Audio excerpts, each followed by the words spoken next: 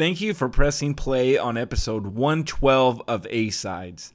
I'm Andy, and this is my first solo episode of 2023.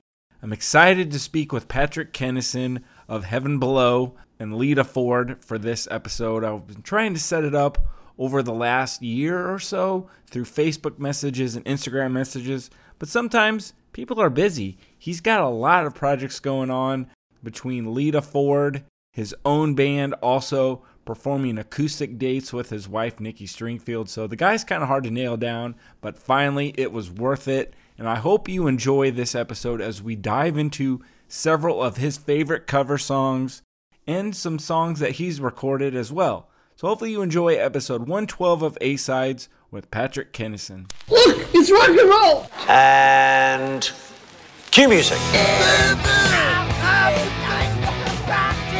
To the dawn, loving to the morning. I'm gone. Priest is the best, man. Priest is the best, I'm telling you. Black masses, mutilations. The incubus, the succubus, I'm telling you.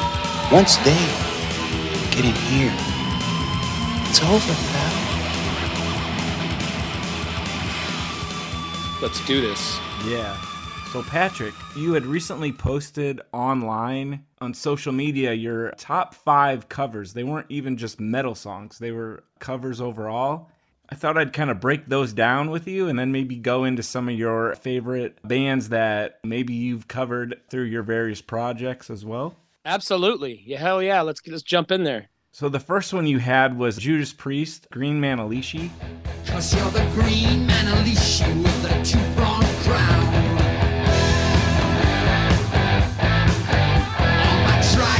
Up, all you're bringing is down. Yeah, metal classic. Yeah, I didn't realize that for a long time, but that was a Fleetwood Mac song. Dude, I had no idea. I've been into Judas Priest since I was 7 years old. I didn't know till I was an adult that was somebody older than me said, that's a Fleetwood Mac song. So, of course, I went and listened to the Fleetwood Mac one. It was cool, but it was hippie, psychedelic. Not that I'm young, but it sounded old. It didn't sound like what Judas Priest did. So I was like, okay, Priest was way ahead of their time. They must have heard the chord progression, the vibe, and turned it into their own, obviously. So I think when it's a great cover, it sounds like your own. It doesn't sound like you're covering anything. It sounds like you wrote the song, even though you didn't. Oh, yeah, like I would definitely agree. I think they did make it their own. Absolutely. And that was the first Priest album I ever heard as a little kid. My older sister had Hellbent for Leather. I was 7 years old, maybe 7 or 8 years old. And that was the new Priest album at the time. And that was the first band I heard that I knew was heavy. Use the word heavy. Because before that, I only knew Kiss and Cheap Trick and maybe AC/DC or Aerosmith and Zeppelin. So the word heavy, I don't even know if I had the word metal yet. Heavy was the word. And Priest had that on that album way back then. So when you came across Priest, is that kind of like the emoji, like where like the little head's getting blown up and there's the mushroom cloud? Is that what you were kind of like when you were 7? Absolutely. I had no idea. I didn't know why it sounded the way it did. I just knew that it did sound like that. And the vocals were so powerful and the drums were huge and the guitar was fast but clear. Yeah, game changer for my life right then and there. Awesome, man. And you're a huge Priest fan, aren't you? I would rank very high with the highest of Priest fans. How many times have you seen those guys? Oh, I think I don't have a number, but I've seen them the most out of any band. My first Judas Priest concert, I wanted to go to Screaming for Vengeance and Defenders, but my mom wouldn't let me go to concerts yet because she knew everybody was smoking weed because my older brothers and sisters went. And so I didn't get to see Priest until Fuel for Life, the Turbo Tour. Had second row, mind-altering, and I've seen them on just about every tour since that 1986 Turbo Tour. So it must be in the teens or more. It could be 20-something times. I'm not sure. Holy shit. I think that's also the same tour that the, Heavy Metal Parking Lot was filmed too. Yeah, exactly. Yeah, that's classic in its own right. Yeah. Another one you had listed on social media was Jimi Hendrix, All Along the Watchtower.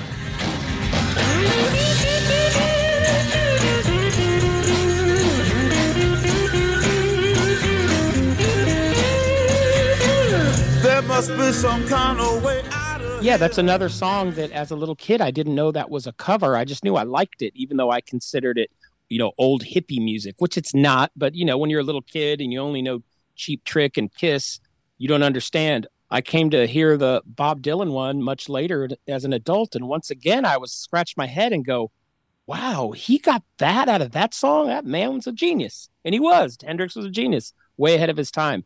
Definitely better than the original. So did Hendrix end up influencing you too, like when you jumped into playing guitar?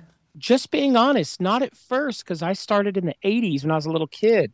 And Jimi Hendrix was, even though I liked All Along the Watchtower, I thought that was old pot smoking music. Once I got further into guitar and closer to songwriting and getting deeper into the instrument, then I realized he was amazing. I was like, oh, you hear, Are You Experienced with reverse guitar and Hey Joe and all that. Yeah, as you come into your instrument, you suddenly realize that guy was amazing. I didn't know that at first. It's kind of the same thing you just talking about, the old hippie music. It kind of makes me think of he recently passed, but Jeff Beck. That's one guy that it took me forever to get into. Yeah, same thing. I didn't know until I got on guitar and I started learning to solo. I was like, oh, this guy's amazing. His guitar is a voice all its own. Same thing. I didn't realize till I got on the instrument. So kudos to the people that recognized him without having to play an instrument. I'm younger than you are, too. I was born in '84, so I feel like it's just harder to go back and kind of appreciate some of the older stuff because you're kind of getting assaulted by the newer stuff that's on the radio or, whatever all your siblings are listening to. Yeah, that only happens at first. It happened to me also. I have 6 older brothers and sisters, and most of them listen to hard rock and metal and stuff. So I thought that Led Zeppelin was cool. I liked him, but I didn't want to play guitar like him at first. I wanted to play Breaking the Law and Motley Crue and Metallica when I first got my guitar. And then you realize you grow into stuff and you go, holy crap, that is amazing. I didn't even know it. I hear old songs today and I just go, wow, that's amazing that they could do that back then. I got another question about your covers that you had posted. Were those in any order or were they just ones that just kind of came to your mind? Yeah, they weren't in a special order. There was no sequence. That might have been a good idea. We could have done it in sequence of time. The next one that you had listed in your top 5 was Manfred Mann, Blinded by the Light. And that's another one, just like these other ones. I did not know for the longest time that was The Boss.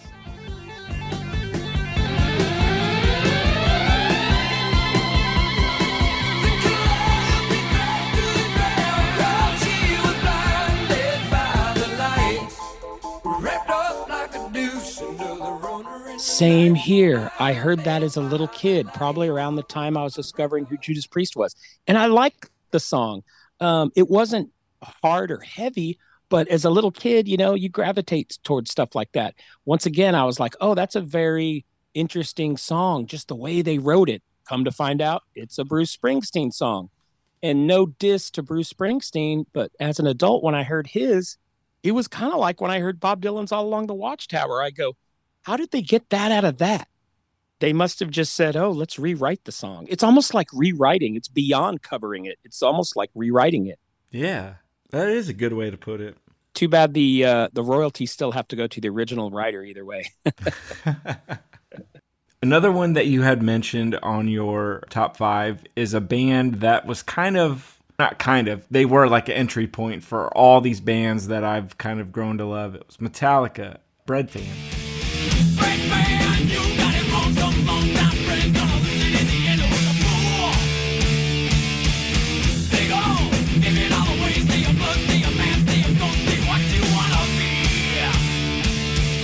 Yes. When I was a little kid, once again, my older sister, she listened to a band called Budgie. I never understood Budgie, didn't hate him, but the guy had a more nasal voice than Billy Corgan or Geddy Lee. And my sister would play Bread Fan. And I had a hard time listening to it because he went, Bread Fan, open up your mouth, and I was like, oh, that doesn't sound like the guy from Cheap Trick or the guy from Judas Priest, So I thought it was an okay song. It rocked. And boy, when Metallica put it out in the 80s, I knew the song and I go, holy shit, that's how you want to do that song. And then sure enough, Metallica, in my opinion, became the best metal band to do a bunch of killer covers. So, anybody that can make it better than the original, you're already doing well. And I think Metallica did that with that Budgie song. No offense to Budgie fans, but the Metallica one to me was better. Oh, yeah. They did another one, too, that Crash Course and Brain Sleep. I love Metallica's cover of that. It is excellent. The original's good, too. But God, the Metallica one is so raw and in your face. It's like you just want to drink beer and smoke a joint when that riff comes on. Another guy that I do this podcast with, my friend Brent, his phrase for that is he's going to punch drywall. Yeah, I know. I remember when we were little kids and we got our driver's licenses, I think at 15 because we lied and said that we needed a special permit or something. And my friend would play Garage Days in his tape deck and he would bang on the on above the stereo on the dashboard real hard when he'd come on. He was so excited, and I would laugh at how crazy he would get. But looking back, that was the power of music. And it still is, and it at 15-year-olds driving a car with that riff off of Garage Days pumping, yeah, you're gonna bang on the dashboard. Like Wayne's World. Dude, totally, it was totally that. Yes. Yeah. So another one, your fifth one that you had on that post was Van Halen's "You Really Got Me." Girl, you really got me now. You got me so I don't know what I'm doing. Girl, you really got me now. You got me so I get some bad night. Yeah, I think that's an obvious one. And unlike those other ones, I'm going to say that the Kinks one is about equally as good. And for this reason alone, I think the Kinks one came out in the mid 60s or something like that. And that's powerful as fuck for that time. The Kinks one is great. I don't know if I'd call the Van Halen one better. I guess maybe the guitar solo maybe makes it almost better. But, the Kinks were kicking ass back then. They didn't even use the term heavy or hard rock back then, I don't think. It was just called rock and roll. Oh, but yeah. They distorted their guitars before other people, I read. I read that they would take razor blades to their speakers because, when amplifiers back then were made, it was to play cowboy songs and clean, pretty chords and sound like, whatever the music of the time was. And the Kinks were like, no, we want the guitar to go ga ga ga ga gong, ga ga ga ga gong. So they found a way. There was no distortion pedals back then. So that's an innovative band right there. I mean, obviously Van Halen is killer at doing covers, but that's probably one of their best ones. I'm kind of drawing a blank. Was that like one of their first songs that they put out? I think so. I was a little kid. I found out about Van Halen through older brother and sister once again. And yeah, that must have been one of their first songs released, I'm guessing. So probably like blew people's minds back then too. Oh, the guitar sound alone. Guitars didn't sound like that before Van Halen 1. Guitars were still a little bit psychedelic and fuzzy. Of course, Judas Priest was already kind of going that way. But, you either had a clean, pretty guitar or you had a ugly, fuzzy, cool Black Sabbath guitar sound. And Edward Van Halen was like, okay, I'm going to take, he was a nut. He must have been from another planet. He figured out how to make the guitar sound like that. We're talking about covers of other artists. Well, you also put out a couple of years ago in 2020, your band Heaven Below released a covers album. What was the idea behind that? We had a little bit of success with a couple other covers before this album.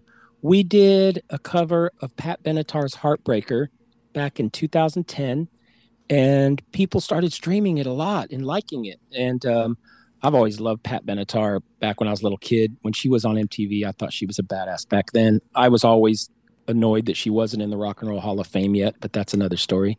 So when we messed around in the rehearsal room, we started doing Heartbreaker because I like to play Pat Benatar and sing Pat Benatar songs. So once that got attention, we tried something else. We did a cover of Rush Subdivisions, and William Shatner did an appearance on it because I played on his album. He hired me to play on his record through a producer friend of ours. And he told me at the end of the session, Patrick, let me know if you ever need any of my assistance or anything on your record. And then 6 months later, we covered Subdivisions, and I told my drummer, who's gonna say subdivisions? And I was like, oh my God, I know who's gonna say it. Let me get on the phone. And inside of less than an hour, we had William Shatner agree to do it.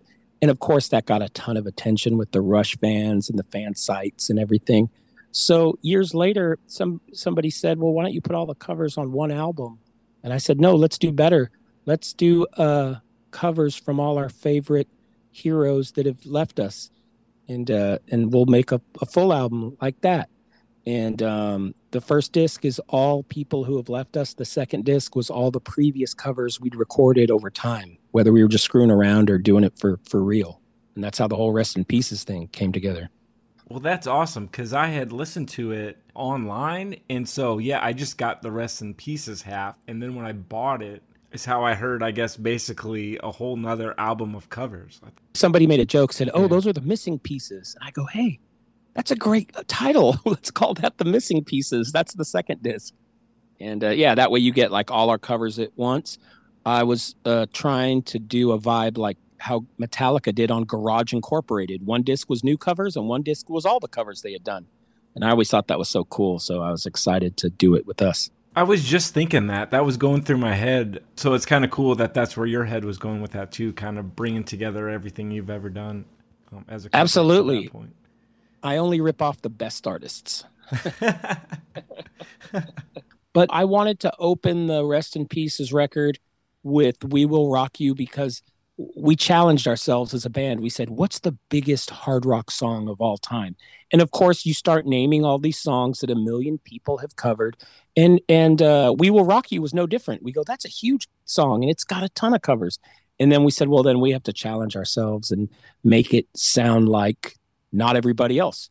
And so I came up with that opening riff. I kind of fooled myself into, if Judas Priest were to cover We Will Rock You, which they wouldn't, but if they did, how would it go? How would the beginning of it start? And so in the rehearsal room, I just played that da da da da da da da da. I was like, that's kind of like they would do it, and then it kind of grew from there. Oh, awesome! Yeah, so you use your favorite groups to figure out how they would do your favorite covers. It's kind of a little just a mind game you play with yourself with your guitar on, and you just go, oh, that's maybe how they would do it, and that kind of sets you off into a direction at least. Yeah, because that's even what you said. It was like, how would Alice in Chains go about covering Judas Priest? Oh, yeah. And Desert Plains, to me, as a song, the way we did it anyway, it fits right in with a 90s MTV Unplugged sound, which isn't something you would think of, but those are two of my favorite bands. So in my head, I just said, how would they mesh that together? From Desert Plains, I bring you love.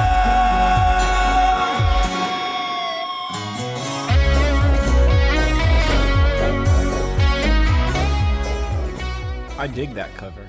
Oh, thanks, man.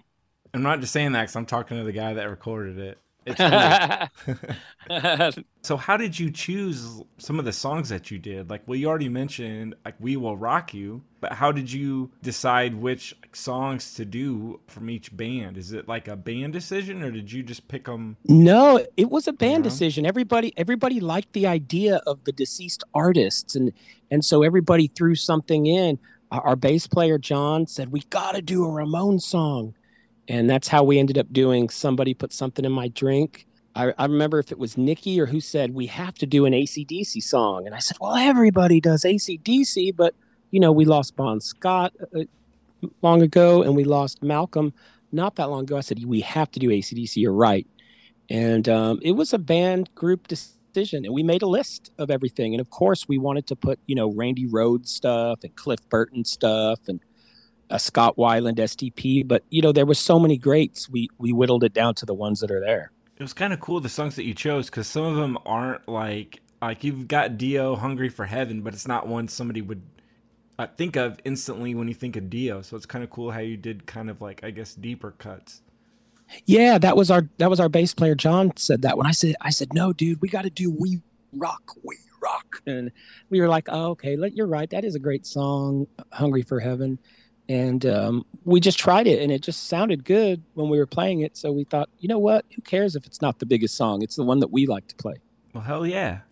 Nice. I didn't even know that was like a Ramones song. The Somebody Put Something in My Drink. It's been covered by some great people, but we kind of did our version of it, and that's what it was fun. I said, let's approach it like if we were going to write it. I think it would kind of go like this. It kind of sounds more like something like we were saying, owning covers or like rewriting them as your own. It sounds like that, like you guys straight up kind of made it your own. It sounds more like a barroom brawl song or something. Yeah, some of the songs felt that way, and then other ones like the AC/DC, we were like, no, there is no reinventing AC/DC, at least not with this song. So it depended on which song it was, whether or not we reinvented or stayed true to the original. There's one that stands out to me too from the Missing Pieces is Major Tom. That's an old cover in terms of I think that might have been one of our first covers we did. And I just always liked that song when I was a little kid and I heard it on MTV.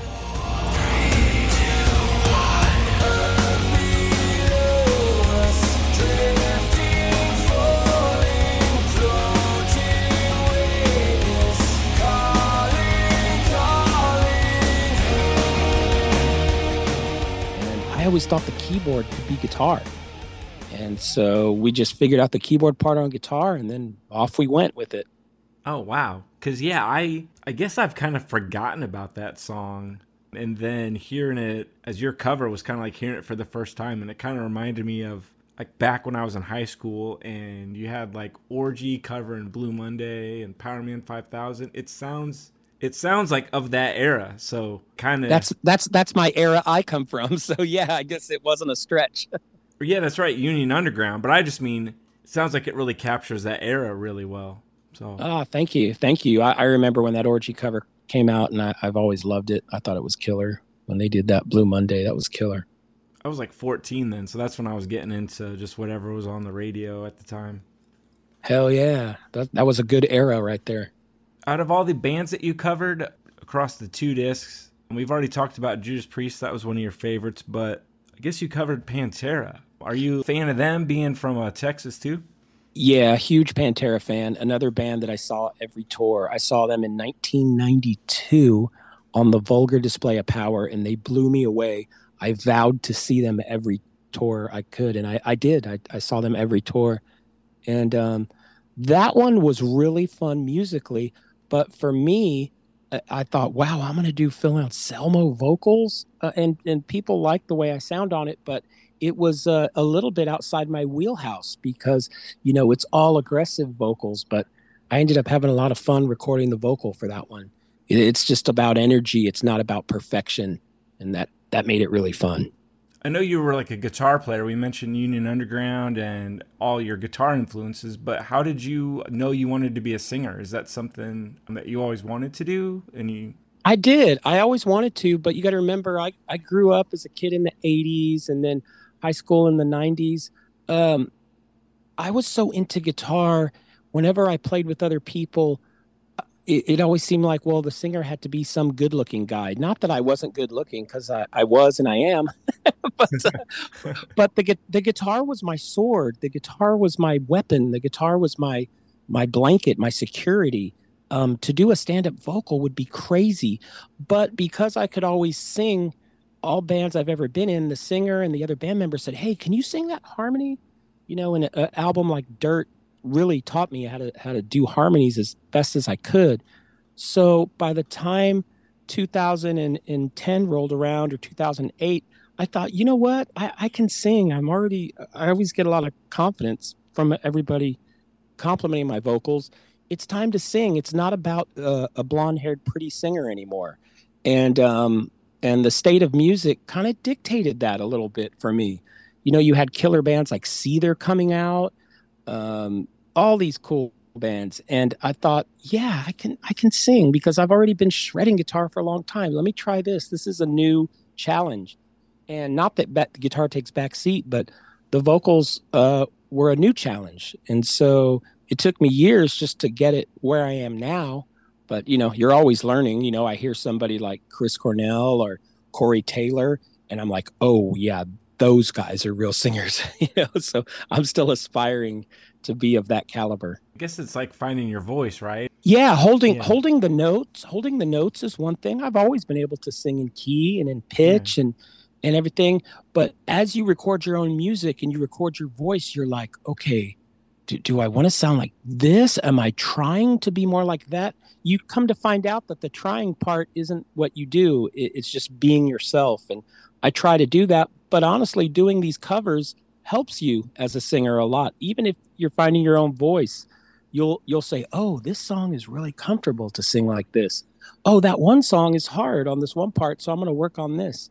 And sure enough, it's like anything else. You just hone your skill by doing it. I never thought I would be singing Judas Priest or Pantera, even Linkin Park. I didn't know I was going to sing that, but just I made it my own. And just it's one of those things you just try to keep working at it and have confidence while you're doing it. Did you ever take lessons for either vocal lessons or guitar?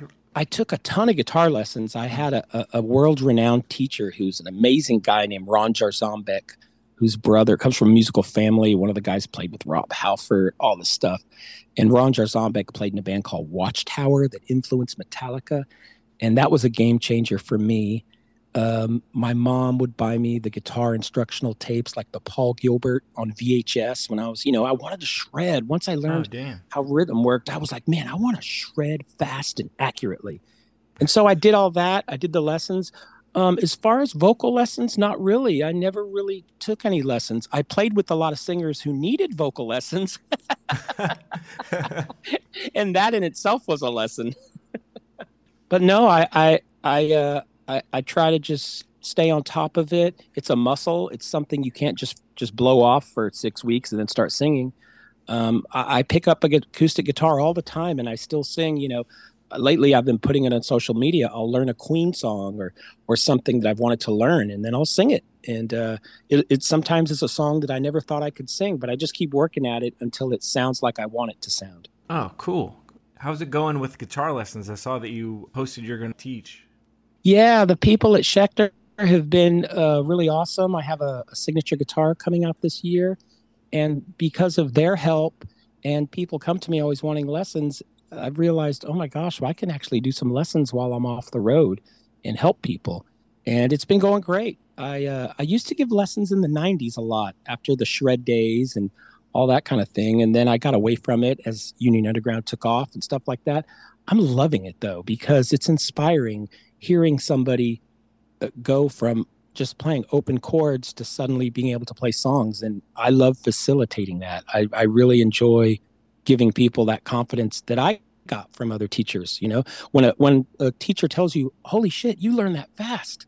Now let's go ahead and do this. I didn't know you were going to learn that so quick. That's the confidence that we need as musicians, and it makes us play better. And I love giving that energy because I got so much of that when I was coming up. Oh, awesome. It's like giving back. Absolutely. Yeah. Absolutely. Yeah. It's a good thing to do, and I enjoy doing it. I got a couple other questions for you too. Hypothetically, if you're going to release the Rest in Pieces album now in 2023, what Foo Fighters song would you cover? It would definitely be off I was going to say the first Foo Fighters, but that's not what Taylor played on. So he didn't play on The Color and the Shape either. When did Taylor Hawkins play on a Foo Fighters album? Was it All My Life I've Been Searching for Something? He played on that one. Maybe it'd be that one. Maybe it'd be All My Life. Yeah, what's that, One by One? One by One, yeah, that would be a choice for sure. He technically didn't play on the recording of Everlong, so I would do something that he played on. Oh, there's a lot of good tracks. That's the first one that comes to my head is that All My Life. I think that would be, if I had to name one, that would be my favorite Foo Fighters album. Oh, nice. We talk about doing a sequel to Rest in Pieces, jokingly, and we keep saying we're going to call it I Hear Dead People. Somebody says, that's not a very nice title. I said, I don't know. Honestly, we're super covered out right now. So we're working on 12 all new original songs. Yeah, I've seen some of those kind of like sneak previews you've been posting in your stories. Yeah, we're not even quite halfway through, but in this day and age, not everybody gets to put out an album like Metallica where they're like, surprise, it's Monday, and everybody sees the album right here. When you're a newer emerging band, you have to let people come along for the ride. So that's why we've been showing little teasers and showing me in the studio. That way people feel vested to it. They're like, hey, that's that song that I told him he should put on the album, or that's that song I told him not to put on the album. It is. It's like little breadcrumbs. Like, here you go. Here's the next little piece. Yeah, and it's not all teasers. As a matter of fact, I'm going to put up some more stuff on social media of other songs. We think we have the 12 songs, but maybe we actually have more. Maybe we'll have people help us decide which ones make it and which don't.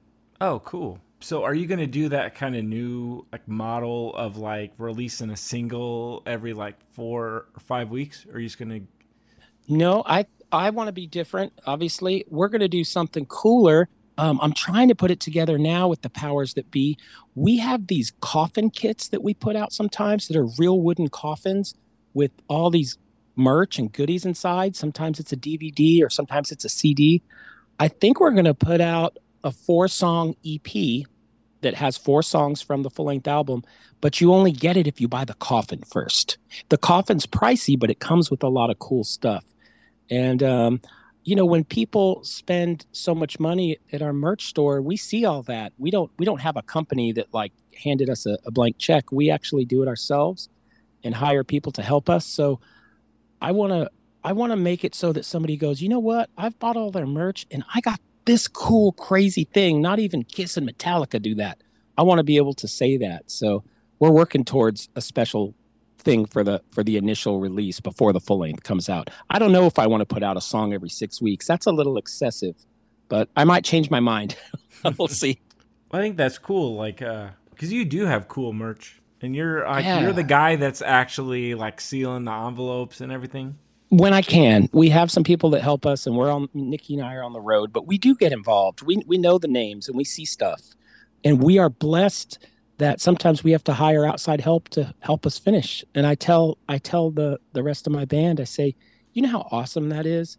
I've already been in a band where somebody gives you a check and then they take half the money and you wait 6 months to get paid. I don't want to do that anymore. Well, I respect you're like a do-it-yourself operation. That's cool. Yeah. That way you don't have a bunch of people telling you what you're supposed to do. You just have yourself feeling what you should do. And I come up with ideas because I'm a fan. I look at Metallica and AC/DC and Alice in Chains, and I see stuff. I go, ooh, that's so cool. Or I go, ooh, how come they didn't do this? So I try to apply it to my own band. When you were getting into music, what was your first album? Let's see. Because I was the youngest kid, I remember having a bunch of albums, but the first one that was mine personally, where my mom got it for me because I asked, I remember getting Shout at the Devil in 1983. That was my record because I saw Looks That Kill on MTV. But I do remember my mom getting me Point of Entry from Judas Priest, which came out before it. So maybe it was Point of Entry. I remember getting Diary of a Madman. That must have been 1982. I was a little kid. It was something in there. It was stuff like that. It might have been Point of Entry, Diary of a Madman. Oh, I remember getting Number of the Beast. That was 1982 also. Yeah, really hard to say. I thought I had my own copy of Cheap Trick at Budokan, but looking back, it might have been my sister's. It was something killer. I know that. Yeah. Are there a lot of albums that buying them back then, like you were kind of like drawn to the image and you got it, whether it was good or not, you just had to get. I remember at a convenience store by my house, I had a little bit of money and I rode my bike and they had an album from Blue Oyster Cult. It was called Some Enchanted Evening and it looked like an Iron Maiden album on the cover. It had a skeleton guy riding a horse with a cross. And I bought it and I took it home and I was disappointed at first because it had that slow hippie sound. Now, as an adult, it's a killer album. Blue Oyster Cult's amazing. But, as a little kid, I wanted everything to sound like Iron Maiden and Judas Priest. But, you got to get a little older to realize some other stuff is great. Yeah, I'm the same way. You just kind of triggered a memory. Like we were talking about Metallica too, and that's one of my favorite Metallica covers is that Astronomy cover of Blue Oyster Cult. I love it. I know exactly which one you're talking about on Garage Inc. It's a really killer. Yeah, but then I was like, okay, I'm going to go get into Blue Oyster Cult, try to track down all these songs that they covered. And I remember being like turned off because it was like hippie sounding. If you listen to it now, and I know I put on Blue Oyster Cult, it's awesome. I want to play some Blue Oyster Cult on acoustic, I want to learn some of it. It's so cool. It has cool lyrics. It has cool chord changes, and I guess as a little kid, we don't know. We see Blue Oyster Cult with afros and sunglasses on the back, I'm like, are they a R&B band? But that doesn't matter. You get older and you start to realize greatness either way. Yeah. I even just saw them last summer. Nice. with a friend of mine. Nice. But yeah, I think it's just something where I was like 14 and I was like, yeah, man, I guess just like you, I want everything that's heavy, but it doesn't mean it's not good if it's not heavy. Yeah, and I'll be the first to tell you, even though I'm a Judas Priest nut, I'm not a big fan of Rockarola. And some people go, how could you say that? Rockarola sounds kind of hippie blues bar band. And I realize, and I like Never Satisfied and the title track Rockarola, One for the Road. But dude, you put on Sad Wings of Destiny, their second album, and that sounds like Satan has entered the room, comparatively. So to me, I don't care if people judge me. I think Sad Wings of Destiny is the first real Priest album, in my opinion. That's just me. Well, that's kind of why I'm drawn to all of your social media posts and even like talking about your choices for covers, is because it seems like you're genuinely a fan of just every band that you talk about. You're genuinely a fan, and you can like tell that. It seems like you're like a defender of stuff too, like albums that are like unsung or, that get bashed. You're like right there, like defending them. And I think that's cool. Thanks. Yeah. Having done the Union Underground thing and some of the stuff I've got to experience, I learned about the industry a lot. And it's not that certain albums aren't good. Maybe the industry didn't promote them, or maybe MTV wasn't playing that at that time, or maybe the radio station didn't like something that was too heavy or whatever. So yeah, I guess I do defend stuff because I tell a lot of people the only reason you don't like something or haven't heard of it is because the industry hasn't let you yet. And that's not to say I'm like some underground punk rock guy. I just, yeah, there are some killer albums out there. I don't care if they sold 1 copy or 1 billion copies. It might be a great album. Or I think everybody else online too, like you see stuff like in the comment sections and stuff, everybody's like acting like they're like a gatekeeper, and you're just out there opening the gates instead. Like, hey man, this is cool. Yeah, there's albums I really dislike too, but I don't like to go around and wave the hate flag. I'd rather concentrate on the good stuff. Between you and me, I think Ripper Owens is a killer singer. I wasn't that into those albums with Ripper Owens. They didn't feel like Judas Priest to me. They're good albums, but you go with your heart. You lead with your heart on stuff like that. And if somebody wants to say it's crappy, well, let them. Maybe we like it, maybe we don't. Yeah.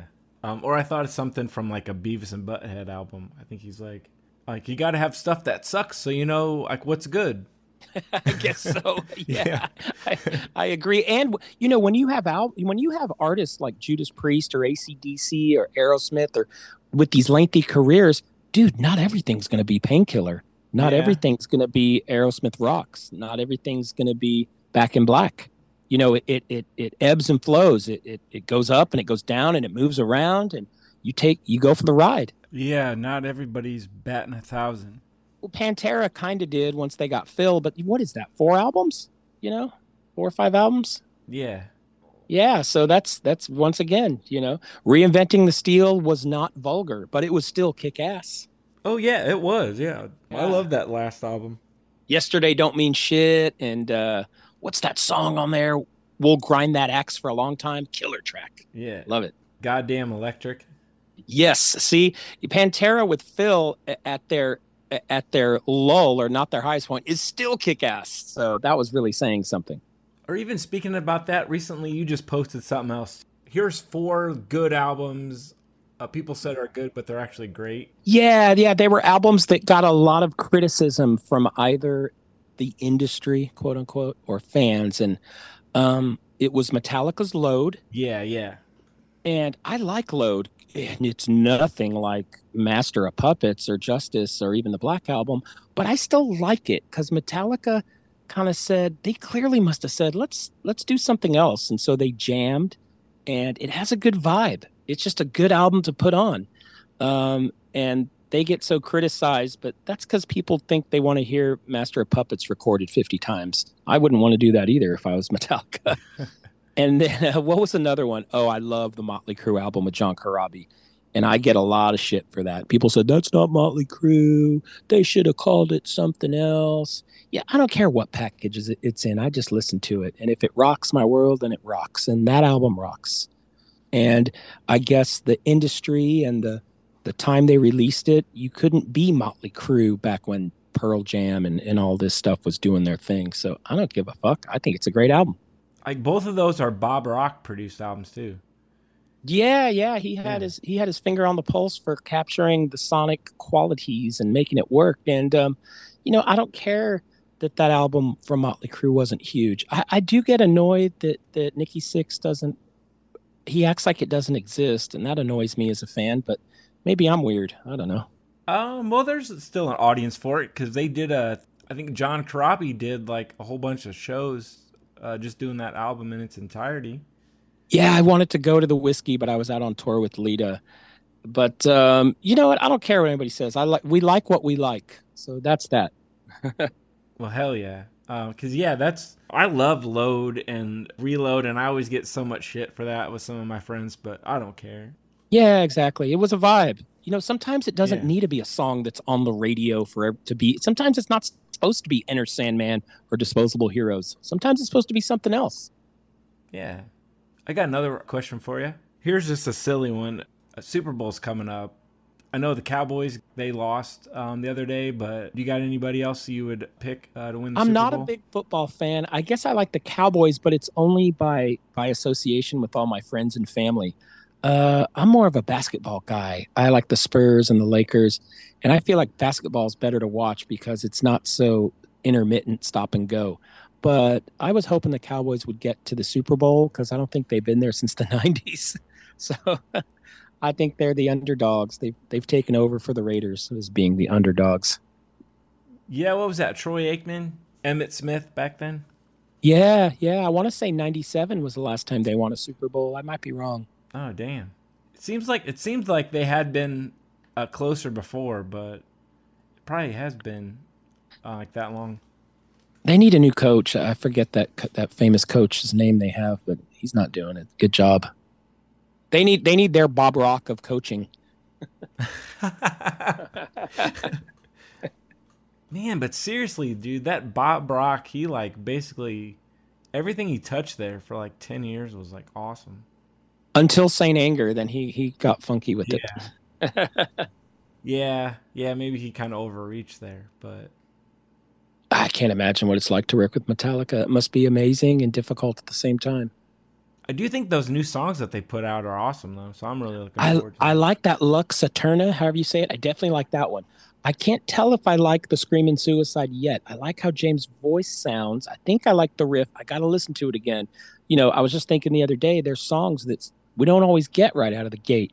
I remember when System of a Down came out, I go, ooh, that's a cool riff. That's heavy. That's cool. And then Serge started singing, and I was like, oh, that's what it does. And then I came around to liking it a lot, actually. Maybe that newer Metallica song, maybe I need to hear it a couple more times for it to stick with me, the Screaming Suicide one. Yeah. I just kind of think they both kind of sound almost like, I don't know if this makes sense, but like modern produced Kill 'Em All songs. Exactly why I like them. Yeah, that's why I liked Lux Eterna right away. And somebody was trying to say as if that was a negative, and I was like, no, that's a positive. That makes me like it. They will never be the band from Kill 'Em All. They'll never be the band from the Black Album. But, if it hits hard and it has cool riffs and it's got some cool vocals and a cool groove, it's there. That's there's no, people like to analyze everything they do. It's funny. They're the most analyzed metal band in the history of anything. But sometimes you just got to go along for the ride. And if you don't like it, you get to put on Master of Puppets again. Yeah. I think talking about, batting 1,000, their only real, like, maybe misstep, was like Saint Anger. I think everything else, like, it's not the same, but it's great though. Yeah, sometimes it seems like they get caught up making statements rather than just rocking out. But that's how they work. Sometimes they didn't want a bass guitar on Injustice for All. I think they were crazy, but that's what they wanted. So let them have it. Well, Patrick, thank you so much for doing this episode with me. I don't want to keep you too much longer. No worries, man. We had a good time doing it. Yeah, we're just gonna get back in the studio, keep working on a new record that we're gonna put out this year. It's gonna be 12 songs. It's gonna be all original, no covers. We put out an album a few years ago called Good Morning Apocalypse. It was a concept album. and it got crazy, great reviews, and our fan base loved it. And we're making sure that this album lives up to that or more. So we're knee deep in it. We're halfway through. Oh, awesome. So you think it might be like a summertime? That's what I've been telling people. Yeah. I don't want to bullshit, but it feels like it should be summertime if everything goes how we're wanting. Well, I'm looking forward to that. Kick ass, brother. Yeah, we'll have to do another podcast before that comes out. Are you doing a lot of dates this year with Lita? Yeah, there's a lot of dates, especially over the summer and part of the fall. And I mean, I'm excited to do that, make it happen. But when I'm not doing that, I juggle. I do the Heaven Below stuff in the meanwhile. All right. Well, thank you, Patrick, so much for talking to me. Kick ass, brother. Look forward to doing it again.